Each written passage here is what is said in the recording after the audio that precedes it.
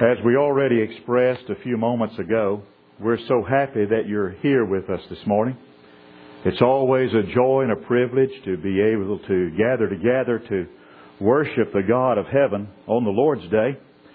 And we hope and trust that as we might study together this morning, that something we say, as we've said, will be a source of strength and encouragement.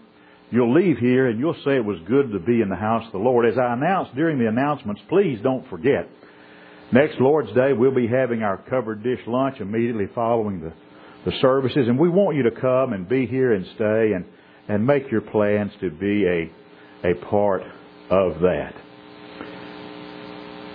For a few moments this morning as we study from God's Word, the first thing we want to do is look at an incident that occurred in the life of God's people. The children of Israel had spent 400 years in slavery in Egypt. After those 4 centuries of slavery, God raised up a deliverer for the descendants of Abraham. That deliverer was an 80-year-old tongue-tied shepherd by the name of Moses. One day he's tending his father-in-law's sheep on the backside of nowhere, and then the next day he's standing before Pharaoh, the most powerful ruler in all the world, demanding that he let God's people go. God brought plagues, blight, and even death on the Egyptians until Pharaoh let them go. As they journeyed from Egypt toward the Promised Land, they came to the Red Sea. And when they came to the Red Sea, God miraculously dried up the Red Sea for them. He allowed His people to cross on dry land. And then Pharaoh's army's following, and God closed the waters and drowned Pharaoh's army and all of them. So Israel had seen it firsthand. The power of God. And having seen the power of God firsthand, and the great work that He had done for them in Egypt, they feared the Lord and His servant Moses. You go to Exodus chapter 15, and you read there that God miraculously made the bitter, poisoned waters of Marah sweet and drinkable, so His people could be refreshed and quench their thirst. Everything that God had done for His people had been done to show that God genuinely cared for His people. That He could and He always would take care of them. But guess what? After all that God has done for them, we come to our text in Exodus chapter 16. And you know what we find? We find God's people grumbling and complaining. They had been the recipients of so much of God's gifts and God's grace. But listen to it. And they took their journey from Elim, and all the congregation of the children of Israel came to the wilderness of Sinai, which is between Elim and wilderness of Sin, which is between Elim and Sinai, on the 15th day of the 2nd month after their departing out of the land of Egypt. And the whole congregation of the children of Israel murmured against Moses and Aaron in the wilderness. And the children of Israel said unto them, Would to God that we had died by the hand of the Lord in the land of Egypt, when we sat by the flesh pots, and when we did eat bread to the full. You have brought us into this wilderness to kill this whole assembly with hunger.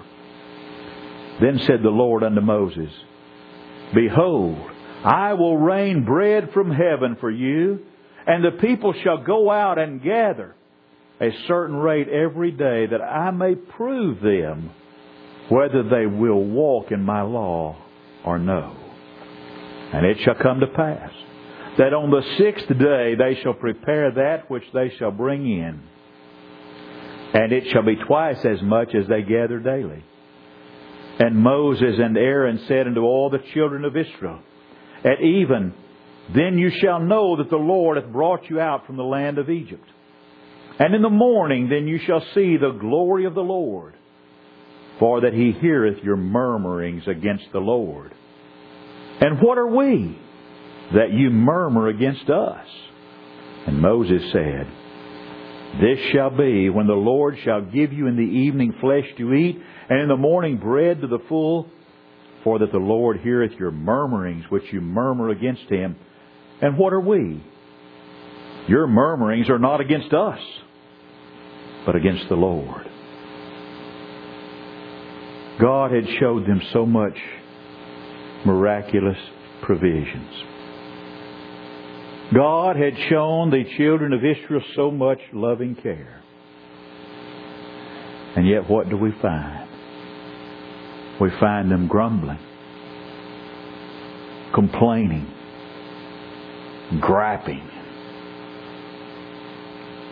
You know, among non-Christians, complaining is just a normal part of life. I've actually known some folks that have brought complaining almost up to an art form. But for Christians, for people who believe the God of heaven provides our needs, it is spiritually wrong. Let's be honest about something. Most people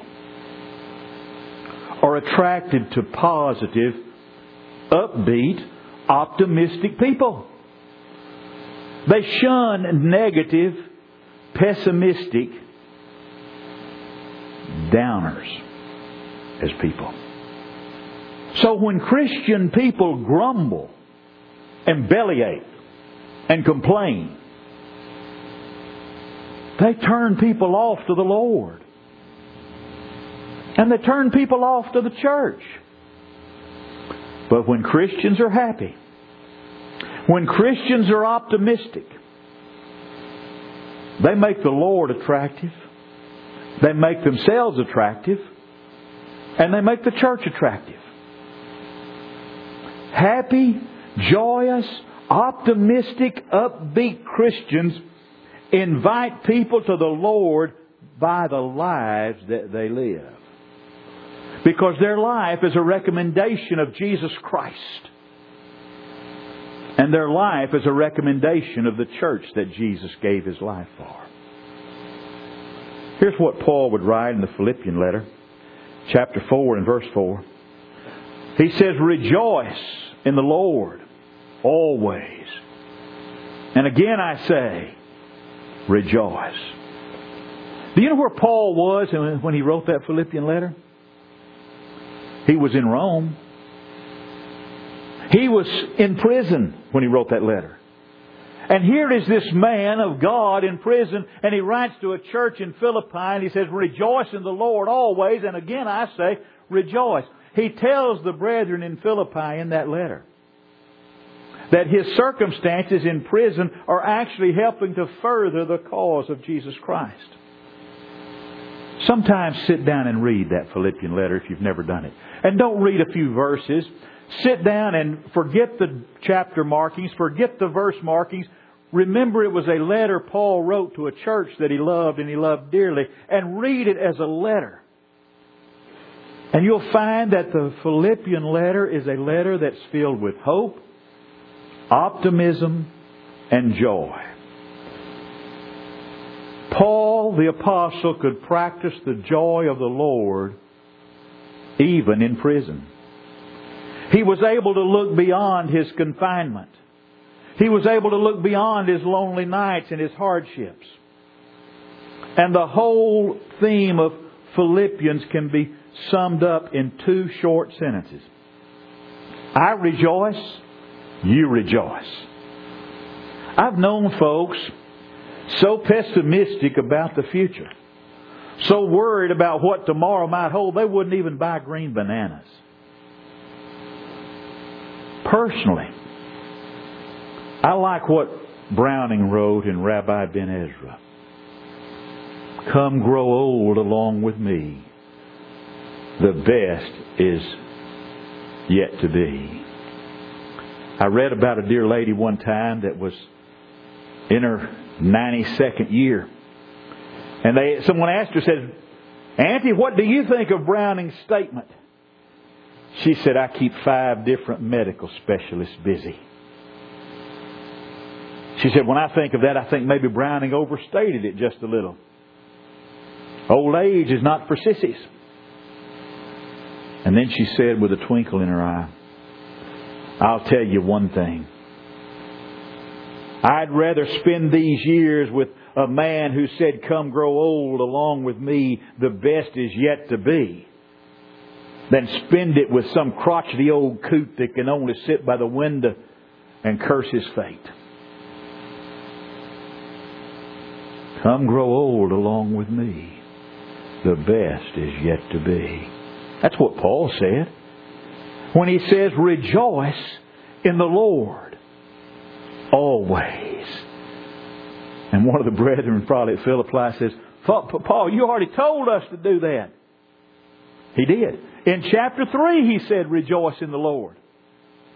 And I can hear one of those brethren say, "Paul, you've already told us that." And I can hear Paul say, "Yeah, I know I've told you already. I'm telling you again. Rejoice in the Lord." Joy is a very important part and element in Christian duty. And joy is one of the most elusive things in our life in the 21st century. Part of the problem that we have with finding joy, part of the problem we have with the elusiveness of joy, is that we misunderstand joy. In our humanity, we tend to equate happiness with joy. But those two things are totally different ideas, because those two things spring from entirely different sources. One of those things comes from the world around me. The other one originates directly from the Spirit of the living God inside of me. Happiness is conditioned on and dependent on what is happening to me.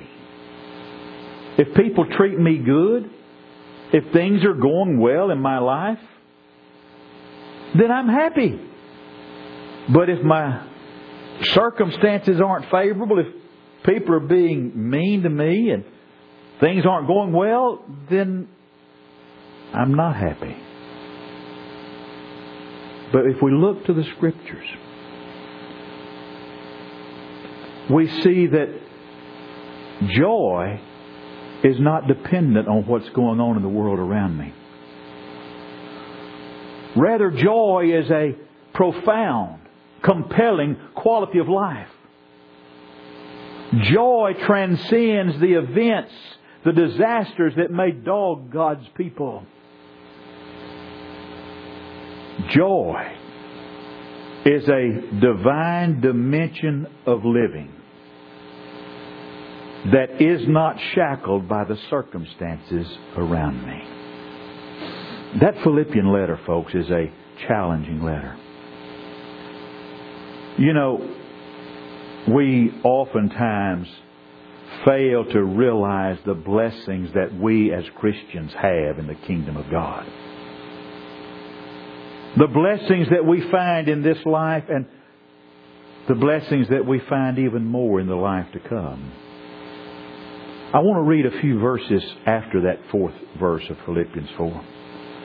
Now keep in mind, these are the words of a prisoner, the Apostle Paul. One of the most severely persecuted and yet happiest men that ever lived. In Philippians chapter 4 and verse 4, Paul said, "Rejoice in the Lord always. And again I say, rejoice. Let your moderation be known unto all men. The Lord is at hand. Be anxious for nothing, but in everything by prayer and supplication with thanksgiving, let your requests be made known to God. And the peace of God that passes all understanding will dwell in your hearts and minds through Christ Jesus." Now skip down to verse 10. I rejoiced in the Lord greatly, that now at the last your care of me has flourished again, wherein you were also careful, but you lacked opportunity. Not that I speak in respect of want. For I've learned in whatsoever state I am, therewith to be content. I know both how to be abased, and I know how to abound.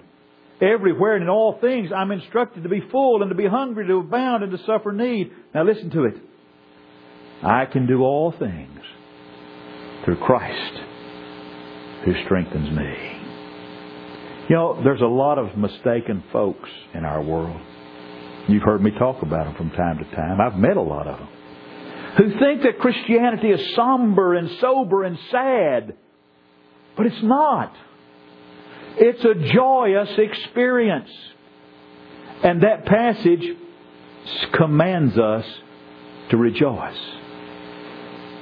Christianity not only tells us to rejoice, it teaches us how to rejoice. Because according to Webster's dictionary, rejoice means to feel great delight. In other words, it means to be unusually happy. It means to have a wonderful, buoyant feeling inside of oneself. And folks, that's the attitude that Christianity should mirror in our lives, in our conversations, and yes, in our faces. We should not walk around as people of God with a face long enough to eat oats out of a churn. We just shouldn't do it. Paul says, rejoice in the Lord. You go back to the book of Acts. Read the accounts of the conversions in the book of Acts. And you'll find it a very refreshing and enjoyable experience. You'll find it to be interesting and impressive. It's especially interesting and impressive to see those conversions from the point of view of the one converted. Because over and over the story ends with the new Christian rejoicing. The account in Acts chapter 8 of the Ethiopian nobleman is an excellent example of this. You remember what happened after Philip preached Jesus to this man? In Acts 8 we've got the story of a man that had gone nearly 1,000 miles. He'd gone from Ethiopia to Jerusalem to worship. He'd gone to worship God according to the Old Testament system. And he's on his way back to Ethiopia.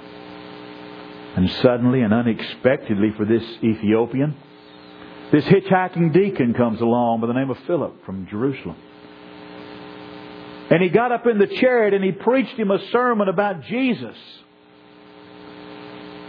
And it says they came to a certain water, and the eunuch said, here's water. What hinders me to be baptized? If you believe, you may. They stopped the chariot. He said, I believe that Jesus is the Christ, the Son of the living God. They got down. They went to the water. Philip and the eunuch, he baptized him. And what does it say? It says, the Spirit of the Lord caught away Philip, that the eunuch saw him no more. And he went on his way totally depressed. Oh, somebody's awake. It says he went on his way rejoicing. It's a beautiful sight.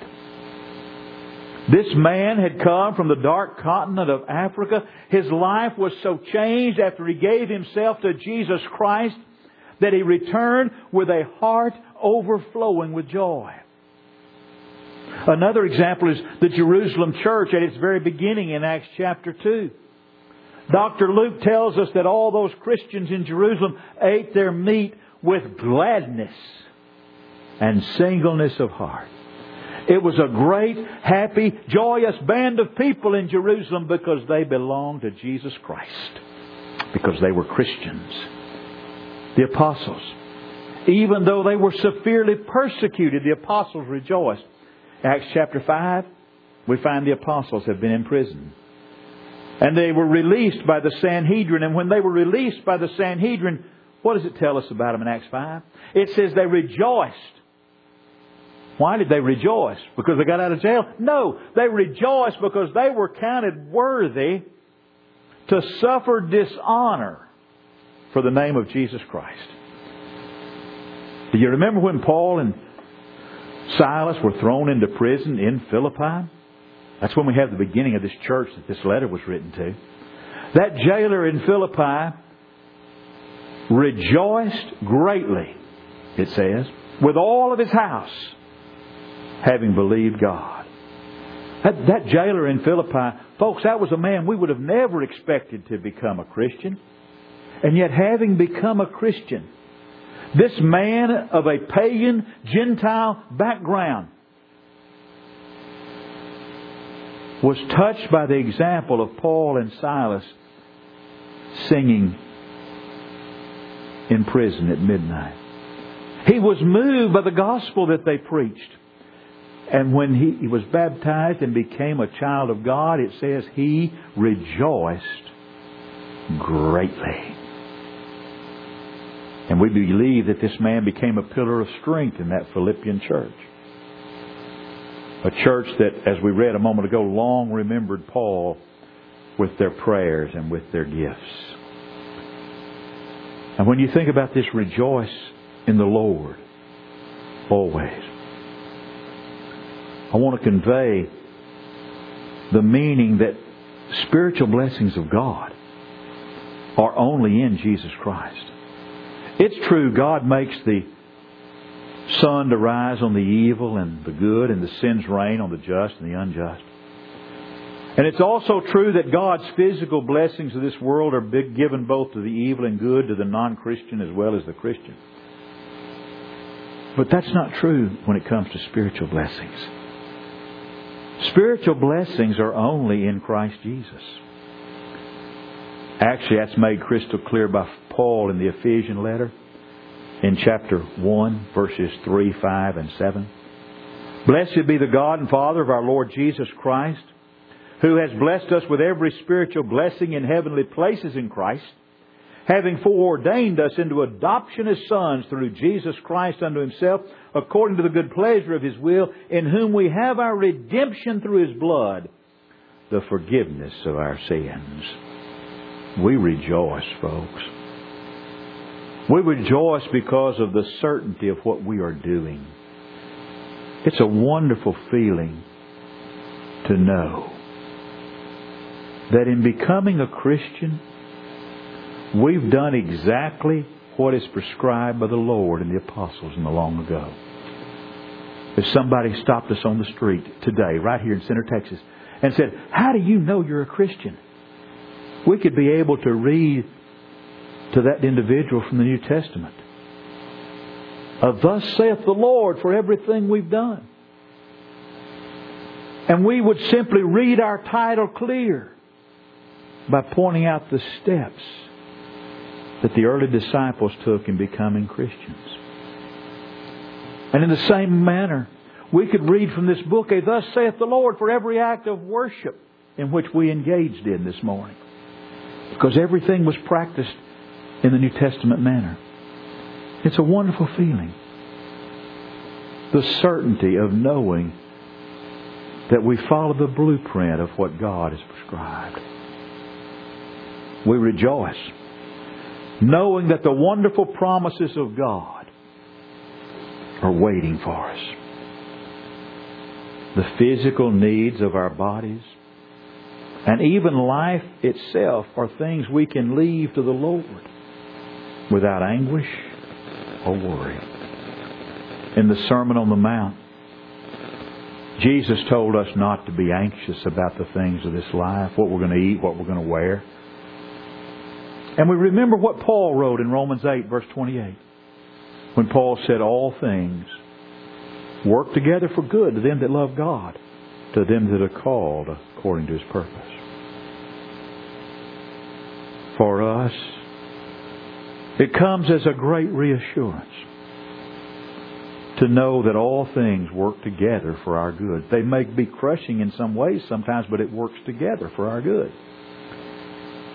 And that as all things work together for our good, that when death finally does come, It simply hastens the day when we'll have a body ready for eternity. Truly, the promises of God that we read in this book give us, you and me, as Christians, they give us a cause for rejoicing. It's a wonderful blessing to be in the Lord and to know that those blessings are for us. We're told to rejoice always. Pull that word apart and it becomes always. We are to rejoice in the Lord in all ways. Physically, for God has promised to take care of us. Mentally, because we're told not to be anxious and we're told not to worry. And spiritually, because God has told us He's going to forgive our sins and save our souls in heaven. Now, this word always primarily applies to time. And here's what it means. It means that the Christian is not only happier than the non-Christian in this life, but the Christian is also happier throughout all of eternity than the non-Christian. Our rejoicing, Paul said, rejoice always. Our rejoicing is not just for this life. Our rejoicing is for the life to come. Remember who you are. Christian, you're a child of the King, an heir to heaven. And as Christians, we should never let anything cause us to be discouraged or downhearted. We just need to remember who we are and remember where we're going. To those that are not Christians, we tell those folks to believe on the Lord, repent of your sins, be baptized for the remission of those sins, and then you can say, rejoice in the Lord always. And then some folks have done that but haven't lived God's kind of life and need to come home and let brothers and sisters pray with them and for them. And here's the great question that I ask so often. Is Jesus Christ the Lord and Master of your life? If Jesus Christ is not Lord and Master of all of your life, then He's not Lord and Master at all in your life. And I don't know what is going on in your world. I don't know if there are changes you need to make or not, but if there are changes you need to make for Jesus to be the Lord and Master of your life, this is your opportunity to do that. As together we stand and while we sing.